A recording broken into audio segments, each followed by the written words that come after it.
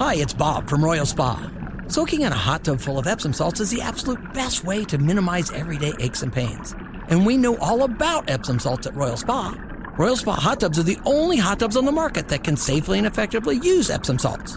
Made right here in Indiana, Royal Spa hot tubs are the highest quality hot tubs on the market. Visit any one of our 3 Indianapolis locations or visit royalspa.com. Ah, Royal Spa. 16 minutes before the hour of 8 o'clock on what looks like right now, at least, for those of you just getting up, a decent sunrise here in Indianapolis. We might actually see the sun for the second straight day, which is good. Happy holiday season to you. If Hanukkah is what you are celebrating, happy Hanukkah. I believe that we are in day 2 or 3. Kwanzaa this week as well? That celebration. Kwanzaa, I believe that is correct this week. So whatever it might be that you celebrate. And safe travels this week. Sounds like Kevin's getting his white Christmas, too. Maybe too much. I know. Yeah, be careful what you wish for. But yeah, it definitely sounds like later this week things could get dicey. So I know it's a busy travel week for a lot of people. So Kevin wanted white Christmas. Now 2 feet of snow is coming. Are you going to Chicago, Mark? Yeah, Thursday afternoon. So that'll be fun.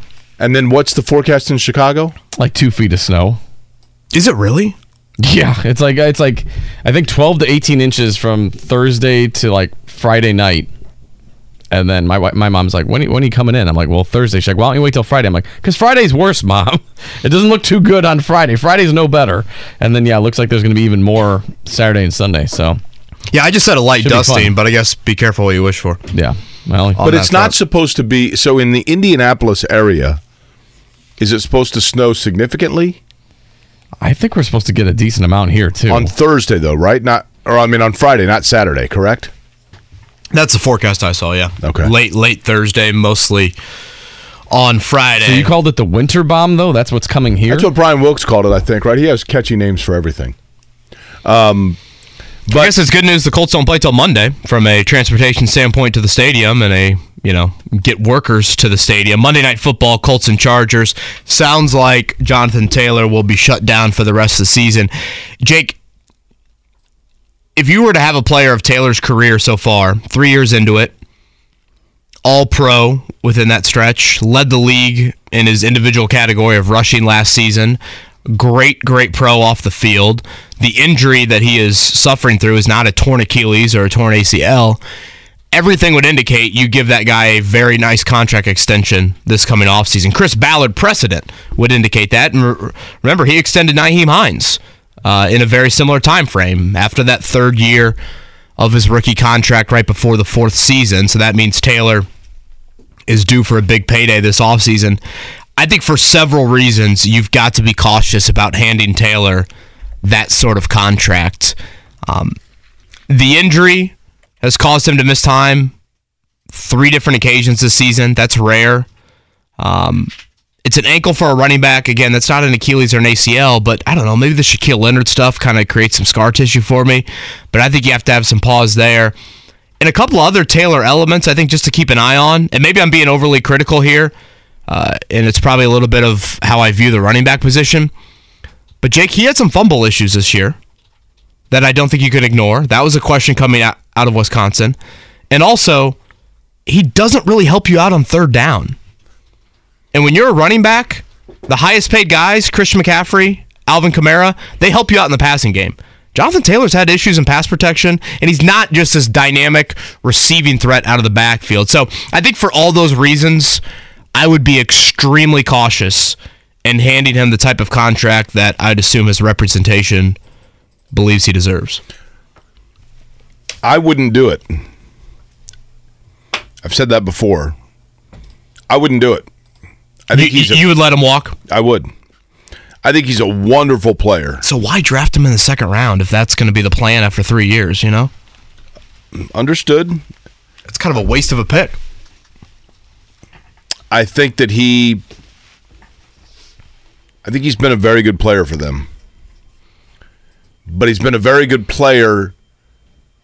He is at a luxury, quite frankly. At a luxury, because you can have that really good player, but if you don't have everything else around it, it doesn't make a difference. As evidenced by the fact that he was the leading rusher in the league and that did not allow them to get where they wanted to go. And they've regressed, quite frankly. The fact that I would not extend Jonathan Taylor is at no fault. As a matter of fact, it's probably a credit to Jonathan Taylor because he has played to the level where he demands and the amount of money that he would command. I just feel like the Colts are better served spending that money elsewhere, number one. Number two, I say that, though, and I'm going to contradict myself here a little bit. I don't know that he gets that money elsewhere because I don't know how valued that position is. I just don't. And what he brings to the particularly table. his style, Jake. That's what I mean. If you look at the highest Totally paid agree. running backs, they're receiving threats. He's not necessarily Correct. that. Ezekiel Elliott obviously got a big deal, but that was several years ago. Taylor falls more into that category and less in the Christian McCaffrey, Alvin Kamara sort of category.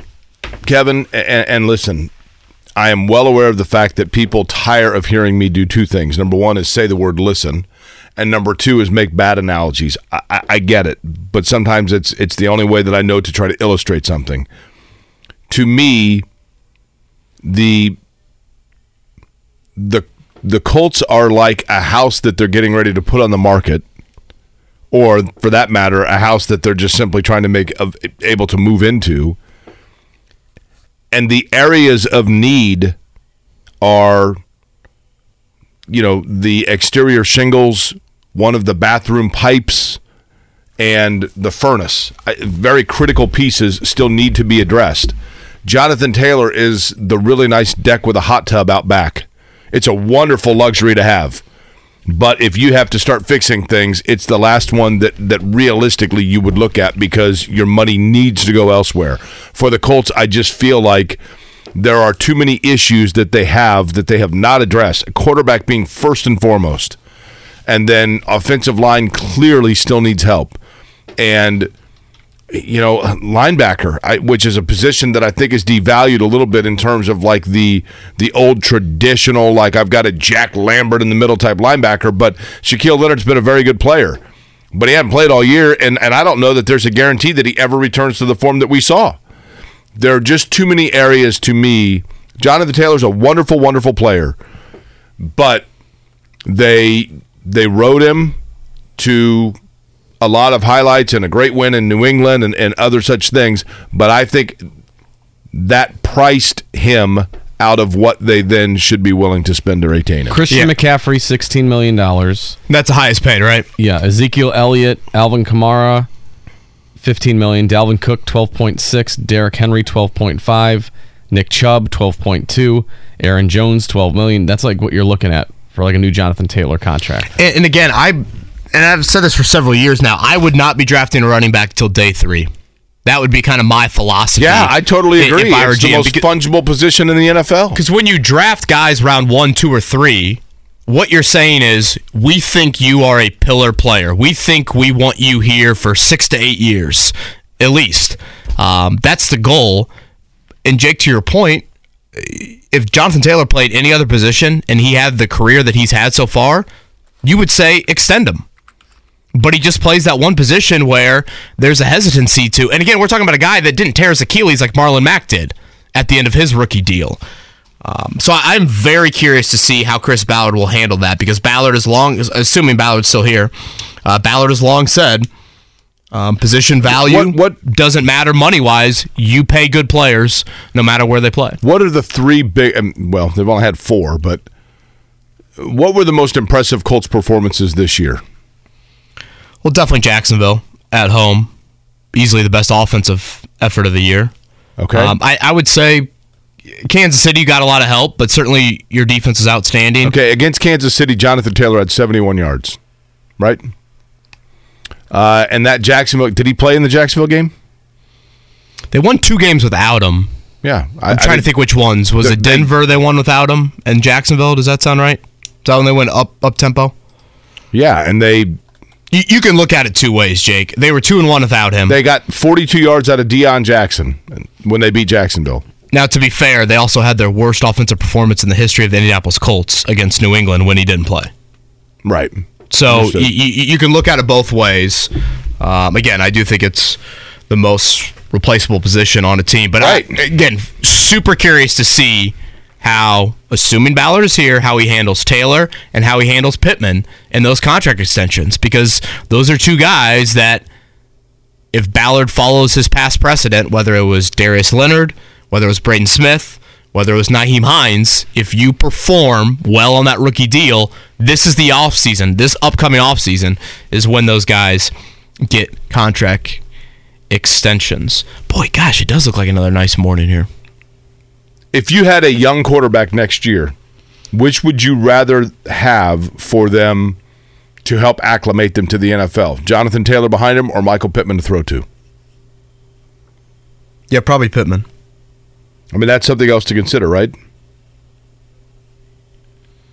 Yeah, and again, so much of that is more to do with just the position that guy plays. I know Pittman has had some frustrating moments this season, and he definitely has.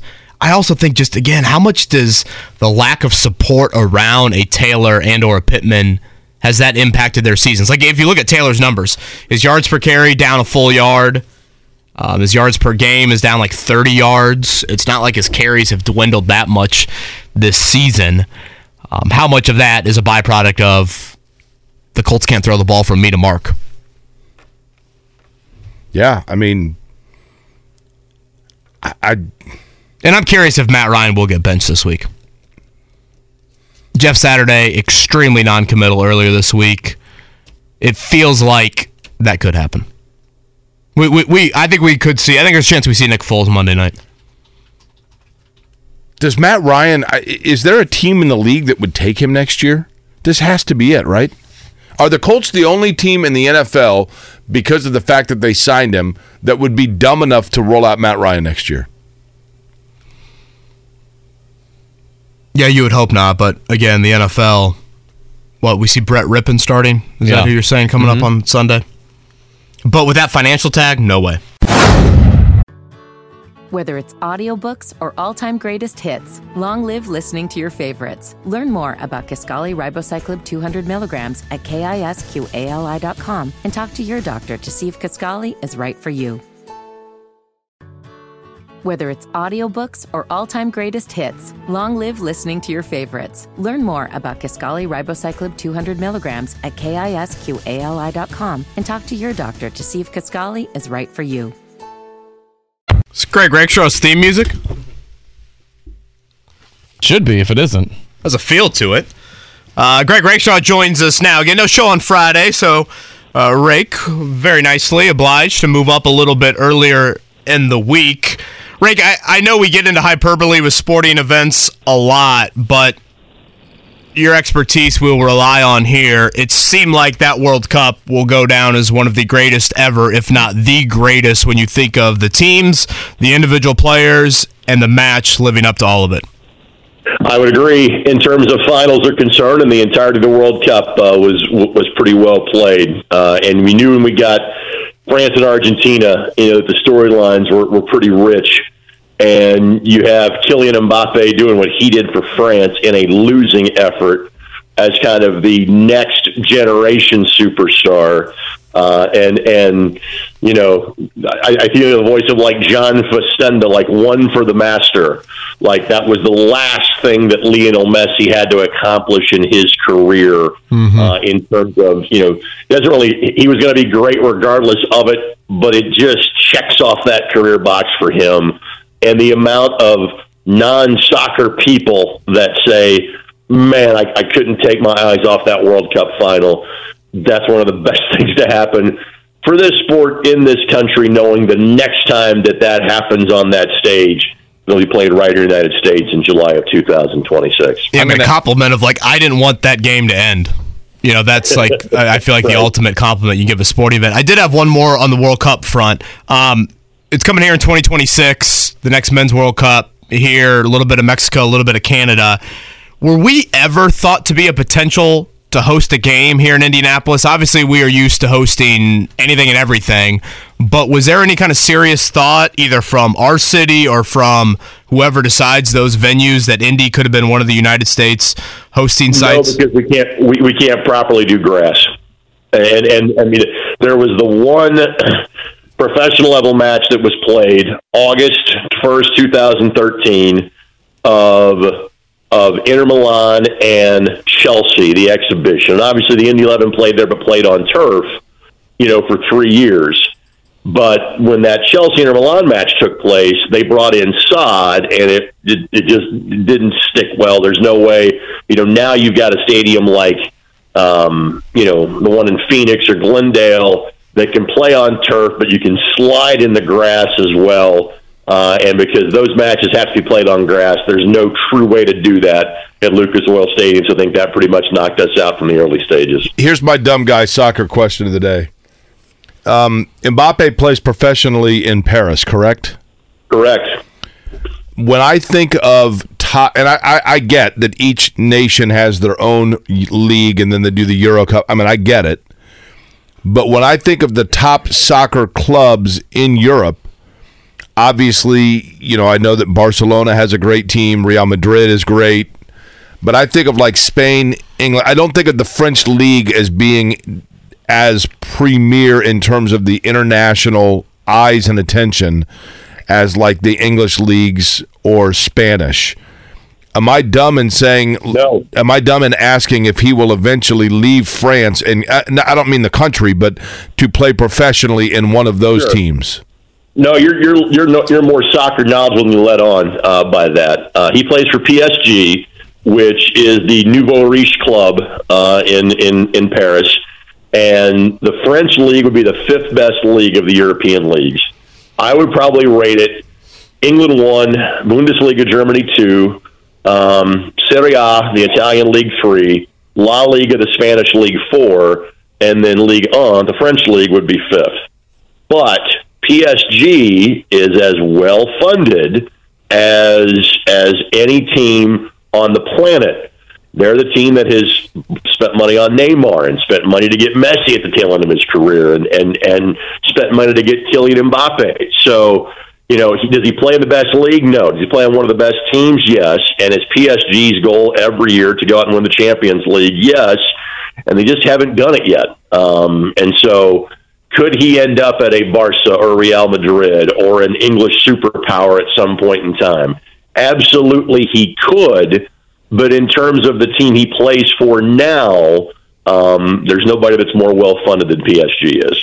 Kenny's Greg Rakestraw, ISC Sports Network. He was in this studio on Saturday afternoon, Colts postgame show host. I was thinking about your Rake on Saturday, but I thought to myself as the game continued to spill in, I swear it went to 5 o'clock. Maybe I was imagining things. You probably didn't have time for a whole lot of calls, right? That is correct. So when the game goes to overtime, my show gets very compressed. You are spot on your timing. That was a long game if it ended in regulation. If that game ended in regulation, we would have started at about 4:30, 4:35, and it would have been a bit of a more compacted show. We would have taken breaks every kind of 8 or 9 minutes. I didn't get it until 5:10. And I had 9 commercial breaks to get in between 5, 10, and 6 o'clock. And we always try to make sure we hit our network out on time to get it back to our, local affiliates. Well, that was even especially the case on Saturday because I'm sure we had several stations that were going from our game to the Purdue game, or were going from our game to their local high school game that night. And so I think I got it back to them at 6:03. So even then I couldn't hit that number of breaks in that amount of time. But no, we did not take a single telephone call until 6 o'clock in the local hour because there simply were too many spots I had to make up. I was saying yesterday, the season to me has turned from extremely disappointing to, I think, the most embarrassing in Jim Irsay's ownership. I had a question asked yesterday, and I'm not asking you to debate the answer. To me, it's more of a reflection of where you're at as a franchise. The question was, what's the more embarrassing loss that this franchise has suffered in the last calendar year? What happened on Saturday in Minnesota, or what happened in Jacksonville to end last year? And again, debating that question is not the path I want to go down. It's more of, if you're Jim Irsay, Rake, the fact that that question's even being asked, what does that say about where you're at as a franchise right now? That's a pretty good perspective to have. To answer your question, it would be the Jacksonville game because you had so much more at stake. Nothing is going to make you feel good about Saturday or make it more palatable but it is easier to kind of put that in the rearview mirror, despite the historic nature of it, because this team wasn't going to be a playoff team anyway. And I know that mathematically they're still alive. I know the scenario that exists that could lead them to the AFC South Championship. I don't think that's going to happen. Didn't think that was going to happen before the Minnesota game, regardless of what was going to happen. But the fact that you could even have that discussion or debate, and those two things happen within 365 days of each other, it's not a good place for this franchise to be in right now, that's for sure. Greg, what frustrates me, there have been years where you can look at a disappointing season and say, you know, it just was at no fault of theirs. Guys got hurt in fluke ways. The schedule was weird. They had this situation with weather where they got diverted, whatever.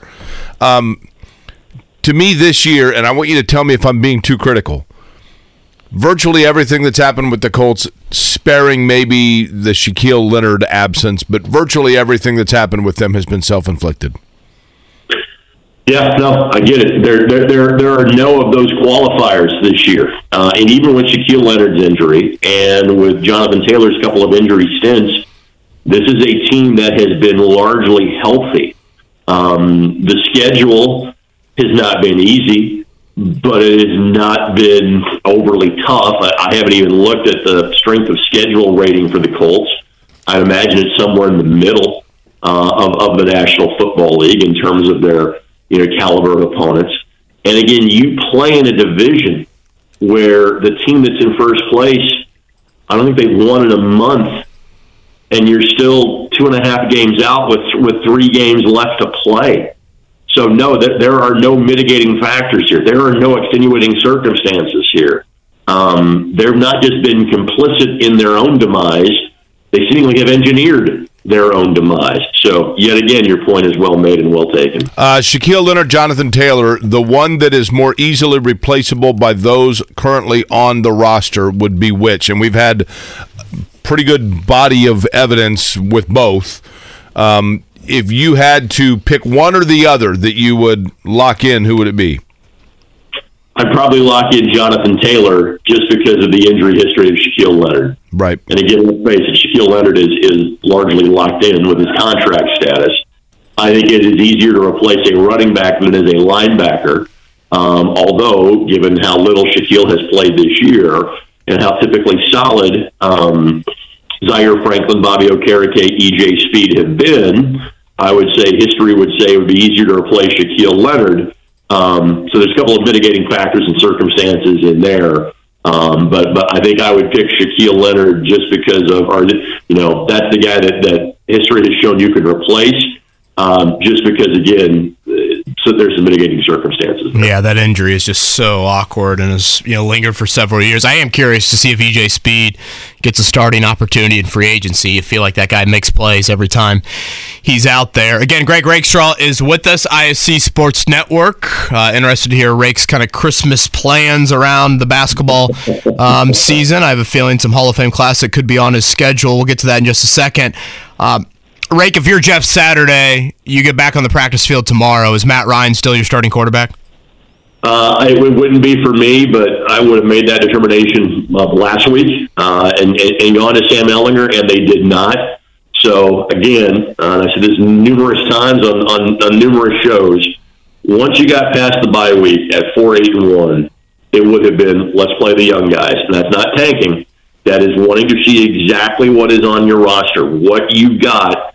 And that applies to Sam Ehlinger, Mike Strawn. I know Mike was concussed in practice last week and couldn't play. But Desmond Papman, Nick Cross, Bernard Ryman, who obviously is playing. Yeah. Diallo Dangbo, who obviously is playing as well. But I want to see those first and second year guys, and I know I'm going to have their contract for some time. I want to know exactly what I've got, so I know exactly what my free agent needs are and exactly what my draft needs are. And so it would have been Ehlinger if it were me last week. And because it wasn't him last week, I'm not sure it's going to be him this week either. Greg, you did, 3 preseason games? They only played 3 this year, didn't they? Or did they do 4? That is correct. Yes, sir. So you did 3 of them on TV. You have now done, 14 regular season post-game shows? Mm-hmm. What name would you say that you called the most, that most a year ago would have surprised you to say, I talked about that guy far more in a positive way, I mean? In other words, who is the guy that in a year where we have been so negative about the Colts that you would say, kudos to him, he really has answered the bell and played well for them? The guy that I would say, you noticed something was there during the preseason and it has translated is Dallas Flowers. Dallas was very much an extra piece. And when you have a 90-man roster, you've got that. You've got guys to take flyers on. Dallas was a guy that played at the Division II and NAIA level. And I simply remember the play he made on intercepting a 2-point conversion in Buffalo in the second half in the first preseason game. I go, interesting. And as I'm doing my research on him for further games, you go, okay, guys returned multiple kicks for touchdowns during his college days. There's something there. And obviously, he has popped on special teams. He got some more reps as a cornerback last week. So to answer that question, Dallas Flowers' name is the first one that comes to mind. Kevin, who was on Dallas Flowers early? Who was the guy You were all about the Gorillas of Pittsburgh State. I'm telling you, this is the guy that they need to put on the roster because he's going to make plays when his number's called. Who said that back in August? By the reaction that Jake is having, that Mark Dykton was that person. Right, yeah. You got it. You've never heard Jake try to get that ego even bigger than it already is, right? I strain my shoulder muscles on the regular, patting myself on the back, and I'll do it again. I do think Isaiah Rodgers and Flowers both have been big sparks on that special teams unit. Bubba Ventrone continues to impress with that group. Rick, do want to end with a little bit of basketball. Give me the pronunciation of the Kokomo kid, Flory Badunga? Flory Badunga. We went with Badunga last year. Okay. And Flory, English is his fourth best language. He's very fluent at that, too. He said, nice, actually, Badunga. So, and I finally had to call one of his games tonight. So, those of their Comcast subscribers, see it on Comcast 81. It's a free stream, ISCSportsNetwork.com, our Twitter, our YouTube. Jake would say at the same place you would find Query and Schultz on ISC. We'll have Kokomo and Zionsville. Should be a great game. Again, Flory will have a good combatant tonight in Nick Rehart, 6'9" center, who's going to play at Charlotte next year. Kind of a true old-school post player. Flory was very impressive. Did not have the same offensive night he's been having against Carmel, but had the same defensive night against Carmel. Flory's averaging 20 points a game, 13.5 boards a game, which is second best in the state. But here's the jaw-dropping stat. He is averaging 5.9 blocks per game, which is number one in the state of Indiana. And he's a junior, is that right? He is a junior, yes, and Kokomo is filling that gym, which is the atmospheres look awesome. I mean, Tom Izzo was at the Kokomo girls game last week, right? Because they play Friday night boy-girl doubleheader. So yes, he had to get there for the girls game at 6:00 as well. I have been told that John Calipari could be at tonight's game, and so we'll see if that plays out. And doesn't he have a connection? It's Flory Badunga, right? Is how you say his last name? Badunga, sorry. Flory Badunga. Doesn't he have, I don't know where I heard this, maybe it's complete hyperbole, I don't know. He has a familial or like a sponsor connection to the University of Cincinnati, right? That is correct. So Flory is has a connection to the Adams family. Go ahead and make your joke. Snap your fingers, Jake. Go ahead. That's right. But the Adams family that is very well connected into AAU circles, and so yes, there is a connection there. So anybody that knows the Adams group from AAU has a connection to Flory Badunga. It's part of again, his play is the main reason why every school in the nation wants him. But so many folks in the college basketball circles have dealt with a member of the Adams family in terms of whether it's coaching, recruiting, etc. So Flory is in with a well-connected group, let's put it that way. Yeah, I mean, the story's pretty remarkable how he got to Kokomo. Seems like a really good kid. Rake, you watch these highlights, boy, it's not full-on Greg Oden, but it's like a notch below. I mean, some of the highlights, it's like this kid's just playing a different game than everybody else out on the floor from an athleticism standpoint. Correct. And again, he's about 3 inches shorter than Greg. Right. He's listed at 6'10" in the program. A lot of the recruiting folks think he's really about 6'9", but that's more than tall enough the way the game is played these days. and the amount of ground he can cover in a short amount of time, and the way that his teammates simply know, hey, we get into a fast break scenario, or we get into a half court, throw it up to the rim. Flory's the guy that is going to go get it. That's pretty jaw-dropping to watch. Ryan goes, what's crazy about Flory is against McCutcheon, he had 0 blocks because they didn't shoot within 8 feet because they wouldn't challenge him, and he's still averaging 6 blocks per game. And again, I saw a little Twitter feedback because the first game we did of Kokomo's, and we ended up doing a bunch of them in December. We're going to go up and do their holiday tournament next week as well. One of the first said, hey, look who he's doing it against. Well, he put up some pretty impressive numbers against Zane Dowdy and Ben Davis in the number 1 team in the state, and that game was December the 3rd. And that's why I point out that this game tonight, Zionsville is a good team. They're 5-3. Their losses all been to other, kind of top 10 teams. Zionsville has 2 Division I starters. Logan Ives is going to play at Penn State for Micah Shrewsbury. The Rehart kid's going to go down and play at Charlotte. Zionsville aren't really deep, but they do have some size that, again, this will be a somewhat like-for-like comparison. And so if Flory puts up big numbers tonight, he's doing so against a guy that's going to like a Division I top 100 level program. So tonight will be a good litmus test for him, and I have no doubt he'll pass it. Rake, besides tonight, what's on your agenda here coming up the next couple of weeks? So Ben Davis and Lawrence Central tomorrow night. That's kind of our final pre-Christmas game, and then I go into hibernation for about 4.5 days. Then from an ISC perspective, we will produce 29 games between Tuesday and Friday. I will be on the call of 12 of them. So we have one-off games, so to speak, against Cathedral and Warren Central next Tuesday, Anderson and Cardinal next Wednesday. But we'll also have the Paul Logan Classic. There you go, Jake. Wednesday and Thursday from North Central. I do too. Then we'll have the Hall of Fame Classic, as Kevin pointed out, on Thursday and Friday. And then the Phil Cox Memorial Tournament up in Kokomo. We'll have 9 of those games next Thursday and Friday. And local teams involved in that include Kokomo, Aaron Catholic, Warren Central, Center Grove, and Brownsburg. Hey, Greg, since you mentioned Paul Energizer Logan. Bunny, Rakestraw. That's right. Since you mentioned Paul Logan, and I have told this story before, but I want to repeat it because I want to repeat it virtually anytime his name comes up. Paul Logan, who was one of the very first COVID casualties when COVID first kind of hit. It was the athletic director, beloved athletic director at North Central High School. He was an assistant football coach when I was in high school and was absolutely like just one of those guys that would do anything for any kid. Yep. And I don't know, maybe more has been made of this since, but I don't know that a lot of people realize this. When Paul Logan got COVID and ultimately, passed from it, there was speculation or medical theory that perhaps his complications with COVID was complicated by the fact that in the early 90s, and I want to say 93, there was a fire at North Central High School in the gymnasium area that started with wrestling mats, and a student had started it, and it kind of went from there.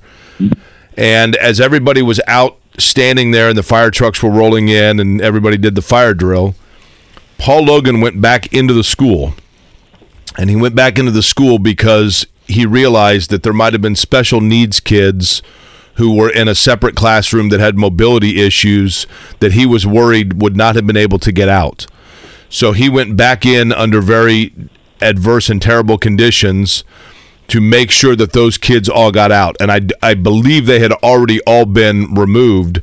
But the fact that he went in there and put his own life on the line to go in and ultimately had smoke inhalation that caused him a lot of lung problems at that time says everything that you need to know about a guy that did everything he could in any situation for the betterment of kids and every single kid. And he was the one that thought about every kid across the board and did whatever he could. And I would say, Jake, the crazy thing is that's one of many stories, for Paul. There's none that are to that level or extreme or a life-threatening scenario like you're potentially talking about. But that is the quintessential Paul Logan story, and there are thousands of people that went through North Central. or hundreds of coaches, because of Paul's work with the Indiana Football Coaches Association, that would tell a variation of a story like that about how Paul helped them, which is why that was such a tragic loss 2.5 years ago. I recall back when Derek and I did a show together, we had a guy that used to call in all the time named Nick Coleman, and he would always say everything, and he became a beloved caller of our program, and Nick would always say something was varsity. You know, we'd talk about anything and say, buddy, they are varsity. Well, Nick got ill and got cancer, and when he went into hospice, I thought, you know what, we got to get him a varsity jacket. I mean, he's varsity, right? Nick is varsity. And then I thought, wait a minute, his initials are NC. And I called Paul Logan, because he was athletic director, and I said, Paul, I don't know if this is even possible, and I explained the situation, and I said, how hard would it be for me to buy an NC varsity jacket that we could give to Nick? And Paul Logan said, where are you right now? I said, well, I'm at home. And he said, how far do you live from North Central? I said, well, like 10 minutes. And he said, okay, I'll meet you there in 15 minutes. Right. He wouldn't take my money. I mean, the guy he was a larger-than-life personality with a larger-than-life heart. And so I appreciate you bringing him up today so we can talk about him, Greg, because people today getting set for the holiday season, if you can do a little something for people over the holiday season that exemplifies the life Paul Logan lived, then it'll be a happy holiday for everybody. The other thing I'll point out, and I know we're up against it time-wise, the other thing I'll point out is that the family was asked, hey, what's the proper tribute for Paul? You know, do you want to put his name on the football stadium? Or the other alternative was, you know, the new field house, you know, that is going in. And the family quickly said, the field house, because Paul didn't just care about football. He cared about every student, every athlete at North Central. And so that way his legacy lives on in terms of not just the football program, but every part of athletics in North Central. That's where Paul Logan's memory properly belongs. Yeah, he was the best, man. He was the best. Some awesome stories. Greg, enjoy the hibernation when you're able to do it, right? You got it. For me, a 4.5-day break is like a month for others, so I'm looking forward to going into hiding as of late Wednesday night. So, Rick, happy holidays. Merry Christmas to you and the fam. Same, fellas. Take care. Whether it's audiobooks or all-time greatest hits, long live listening to your favorites. Learn more about Kisqali Ribociclib 200 milligrams at KISQALI.com and talk to your doctor to see if Kisqali is right for you. Life is so much more than a diagnosis. It's about sharing time with those you love, hanging with friends who lift you up, and experiencing all those moments that bring you joy. All hits, no skips. Learn more about Kisqali Ribociclib 200 milligrams at KISQALI.com and talk to your doctor to see if Kisqali is right for you. So long live singing to the oldies, jamming out to something new, and everything in between. 9 o'clock hour in Indianapolis. Jake Query along with Kevin Bowen, Mark Dykton here as well, joining us now on the Payless Liquors hotline to talk about the Pacers that get set, I should say, for a pretty critical 3-game step on the road. We'll explain on that. Tony East joins us from SI and Forbes Sports, of course, longtime Pacer scribe. Tony, I'll begin with this. I had mentioned that this is an important road little jaunt for the Pacers. That sounds ridiculous in December, but Kevin and I were talking about it. You know, just at a time when they're starting to slide a little bit and maybe reality's kicking in, it seems like this could be an opportunity for them to regain some confidence footing. Going to be tough sledding, though. You agree? Yeah, 100%. You know, these are 3 tough, physical, playoff caliber opponents. 2 of them being near the top of their conference in Boston and New Orleans, and Miami's won 4 games in a row. And, you know, at practice yesterday, Rick Carlisle and the players were all talking about how, for the Pacers specifically, not only is it a tough test because of who they are, but they're all physical teams, and that's something the Pacers have, you know, not necessarily been the best at, but it's a good opportunity for them to get better at squaring off against those teams, getting better at playing against that style of basketball, right, closer to a playoff atmosphere. And to your point about, you know, them being on a slide, they haven't won 2 games in a row since the middle of November, right? It's been almost a month since then. They keep slowly falling a little farther in the standings. They're not making up any ground, and you know it's going to be really tough to do that on a trip like this. So yeah, they are coming closer to reality, what preseason expectations, whatever term you want to use, and it's going to be really challenging for them to catch up to that on this trip. But that said, they have been playing pretty well outside of clutch moments recently. Yeah, it's going to be at Boston tomorrow night, at Miami Friday, and then the 26th at the Pelicans there. So very tough 3-game stretch coming up on the road for the Pacers. Again, Tony East is with us. Tony, I would say outside of the defensive end of the floor last year, the biggest issue was just end-of-game situations. This team really struggled when it got to those clutch moments. We've seen that flare up here in a few recent games. What are you seeing at the end of games from this team? Yeah, recently it's definitely been the defense that's the biggest problem at the end of these games, ironically. So, their biggest issue in general, it felt like early in the season, is the problem at the end of these games, right? And I think the first time you saw this was that Nets game that has kind of changed the tide of their season a little bit when they were playing the undermanned Brooklyn team and gave up 20-something points in the last 4 minutes. And since then, they've just really struggled to stop anybody down the stretch of games. Miami was finding a way to score when they needed it, and the Knicks scored 11 points in 2 minutes on Sunday. They've really been struggling to stop teams when the game slows down. And for a team that takes a ton of pride in running in transition and playing really fast and trying to push the ball down your throat at every opportunity, it's really hard to do that when you're taking the ball out of the basket every time you're done with defense. And so when the game does slow down naturally anyway, they just really fall into this trap of, they're playing slower on offense, which doesn't cater to their style as much. And then they're struggling more on defense because they're not naturally a good defensive team. They're taking the ball out of the basket too much. Teams are spraying it out for these threes that the Pacers can't keep up with because their point of attack defense has been so bad. So many errors that kind of all keep piling up on each other and snowballing to be, time of the season-y about it. And it's really killing them at the end of these games. They've got to defend better. Tony, who are the Pacers' 2 best wing defenders? Gosh, Aaron Nesmith's got to be one of them. He's done very well in that role this year. He's on a roll on offense right now as well. He's really surprised me with how effective he's been all season, really. Leapfrogging his way into a starting spot. And I guess if you made me answer it right now, the second one would be Chris Duarte. He was a good defensive player last season, but hasn't been the same guy on either end this year. Obviously, he missed a month and a half with that ankle injury, so it's hard to say. But neither of those guys are classic wing stoppers. Just they're both 6'5", 6'6", so they can't guard a bunch of size. They can only guard some of the smaller wings consistently. They've done a good job to slow down everybody, but they don't have a ton of what you think of as wing stoppers on this team. I think those are their 2 best options. What about Nembhard? Nembhard has done a very good job. He also is on the shorter side, and he's even a little skinnier than both of those two. And I think he's done better and impressed me the most when he's defending guards, which they often put him on a guard. Recently with the cross-matching, right, like Buddy Hield is drawing wings with Nembhard drawing guards in a lot of recent games. Not that Nembhard's not a good wing defender, but I would put him behind the other 2 guys that I said. Again, Tony East joins us here, T East NBA on Twitter. This is probably the healthiest the Pacers have been maybe all season. If you look at how things are from Duarte being back, Turner missed early in the season. You've had a little kind of nicks and bruises for some other guys. How would you handle the rotation right now? It seems like a starting lineup of Halliburton, Hield, Nesmith, and Turner. Those 4 seem to be kind of locked in. How would you handle that 5th starter and then what you're doing bench-wise?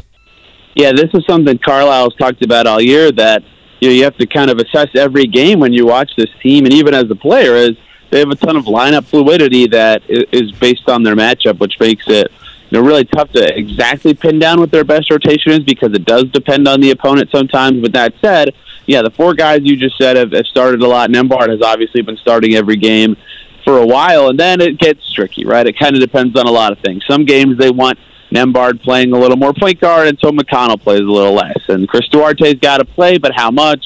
Is he worth playing over Nembhard or Nesmith that night? Do they want Isaiah Jackson or Jalen Smith to be their backup 5, right?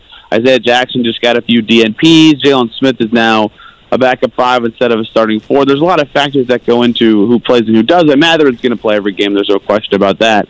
But there's 11 guys in the mix. You got to add in O'Shea Brissett, who just played on Sunday against the Knicks as well. Only 3 minutes, though. He seems like a guy who, if they tighten up the rotation down to 10, he'll be the guy who loses out and is the guy out of the rotation. But it wouldn't surprise me if McConnell lost some minutes going forward, and they decided to turn to Nembhard as the backup one a little bit to try to get everyone else in there so they can get some defense on the wing and get some forwards and size on the court. But I think that the starters they've been rolling with, plus Smith, Jackson, Duarte, Mathurin, and McConnell, is going to be their second unit for sure, and Brissett will sprinkle in some minutes here and there when they can. But it's tough. They've got a lot of guys who are worthy of minutes, young and developing, and for a team that is trying to develop more than anything this season, you want to play those guys. So I do not envy the task Rick Carlisle has in trying to pick who he's going to play every game, and I don't envy the players trying to figure out what to do in new lineups every game, it seems like, because they're playing 10 or 11 guys every night.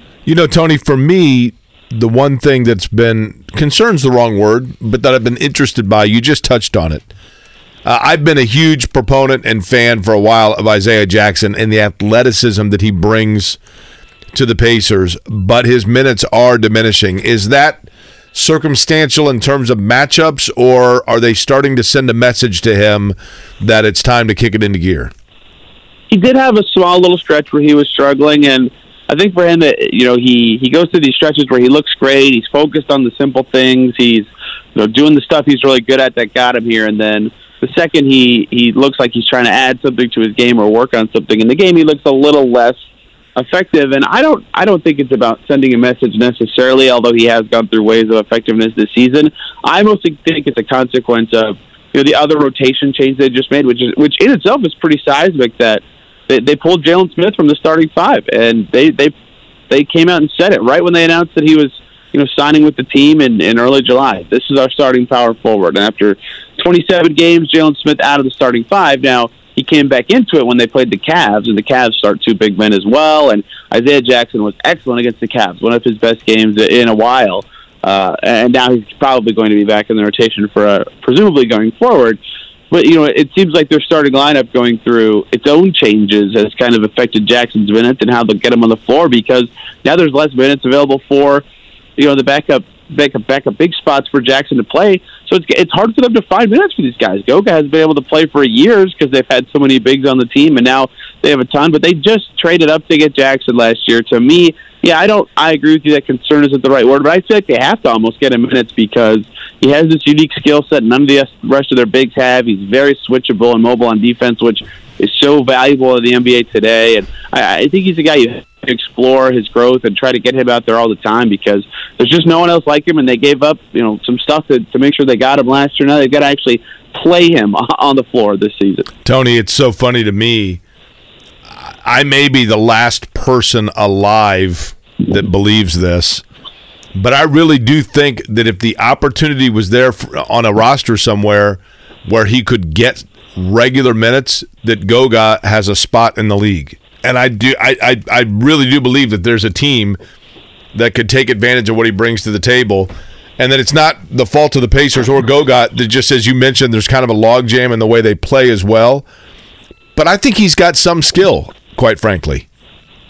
He showed it last year, right? Like after the trade deadline when Turner was hurt and they traded away Sabonis, and their only bigs were Smith, Batadze, and Jackson. He played almost every game for the rest of the season outside of when he was dealing with an ankle injury, and was pretty effective, right? He was a good backup center for that stretch that made you think maybe he'd be in the mix this season if Turner wasn't on the team, or they didn't end up keeping Jalen Smith, or whatever ended up happening. I think the biggest consequence for him right now is he reads the game, the stuff he's good at, naturally kind of favors a slower paced team, and I think that of his skills, he's not very fast, right? That's certainly one of his weaknesses of his game. And so on a Pacers team that's just flying down your throat, playing fast all the time, it's a little harder to fit him onto the team in terms of actual play style. But I agree with you that he does read the game pretty well. He is kind of this defensive enforcer. It makes all the sense in the world to me why he doesn't play on this team, but I do think there are other teams, where he could play or be at least, their backup center in their rotation. Again, it's Tony East, T-East NBA on Twitter. Tony does an outstanding job covering the Pacers for Sports Illustrated and several other outlets. Tony, do you think the organization's opinion has changed at all on Buddy Hield at the trade deadline and or Miles Turner at the trade deadline? I think that you have to consider your start a little bit if you're the team, how those guys are fitting and playing. To me, though, they said before the season they're taking a longer-term approach to team building. I wouldn't think that a 500 start would sway where you are in your opinions from at least my seat. But that said, especially in Hield's case, he's really close with Tyrese Halliburton, right? That has to matter in team building planning. If Tyrese likes the guy, you keep them around, or you see what the thoughts are with him being moved. And with Turner, of course, he's having the best season of his career by quite a bit, and has proven to be a good fit with, again, Tyrese Halliburton and Nick Mathurin, who are the core of this team. So I think the fact that they're both playing well matters more than the team's surprising start, if that makes sense, in terms of if any opinion would change on them in the front office, or what it would take for them to be moved, things like that. But I still think that, they said before the season it's a new era. They're taking a not year-to-year approach. It's a longer approach to team building, and their two best players are 22 and 20 years old, right? Or their two most important to the core players, I should say, are 22 and 20 years old, right? Like they still should be thinking long term to me, and I get that they've had this surprising start where they're in the play-in picture and a threatening team every night who's competing with good teams, and a 500 team with vets who are playing well. But I still think that the best approach for them should be what it was before the season, which is continue to think long term and see what's out there. If and when, Tony, they do move either Buddy Hield or Miles Turner in the next couple months, I think draft picks is honestly where a lot of our minds kind of goes towards. The Pacers already have 3 first-round picks for next year. Is there such a thing as too many first-round picks in a draft, or how are you kind of looking at possible return on either of those guys? They're already close to too many, just given that but Smith, and Halliburton, that's 3 lottery picks from the 2020 draft. Duarte from last year, right? Mathurin from this year, plus other guys in the mix that are young on their team, like Jackson, for example, like Brissett, if he sticks around, like an Embard, who was a second-round pick this past year. I just named 8 guys. If you can't even fit 3 players into your team, right? That they wouldn't be playing on the court, and no.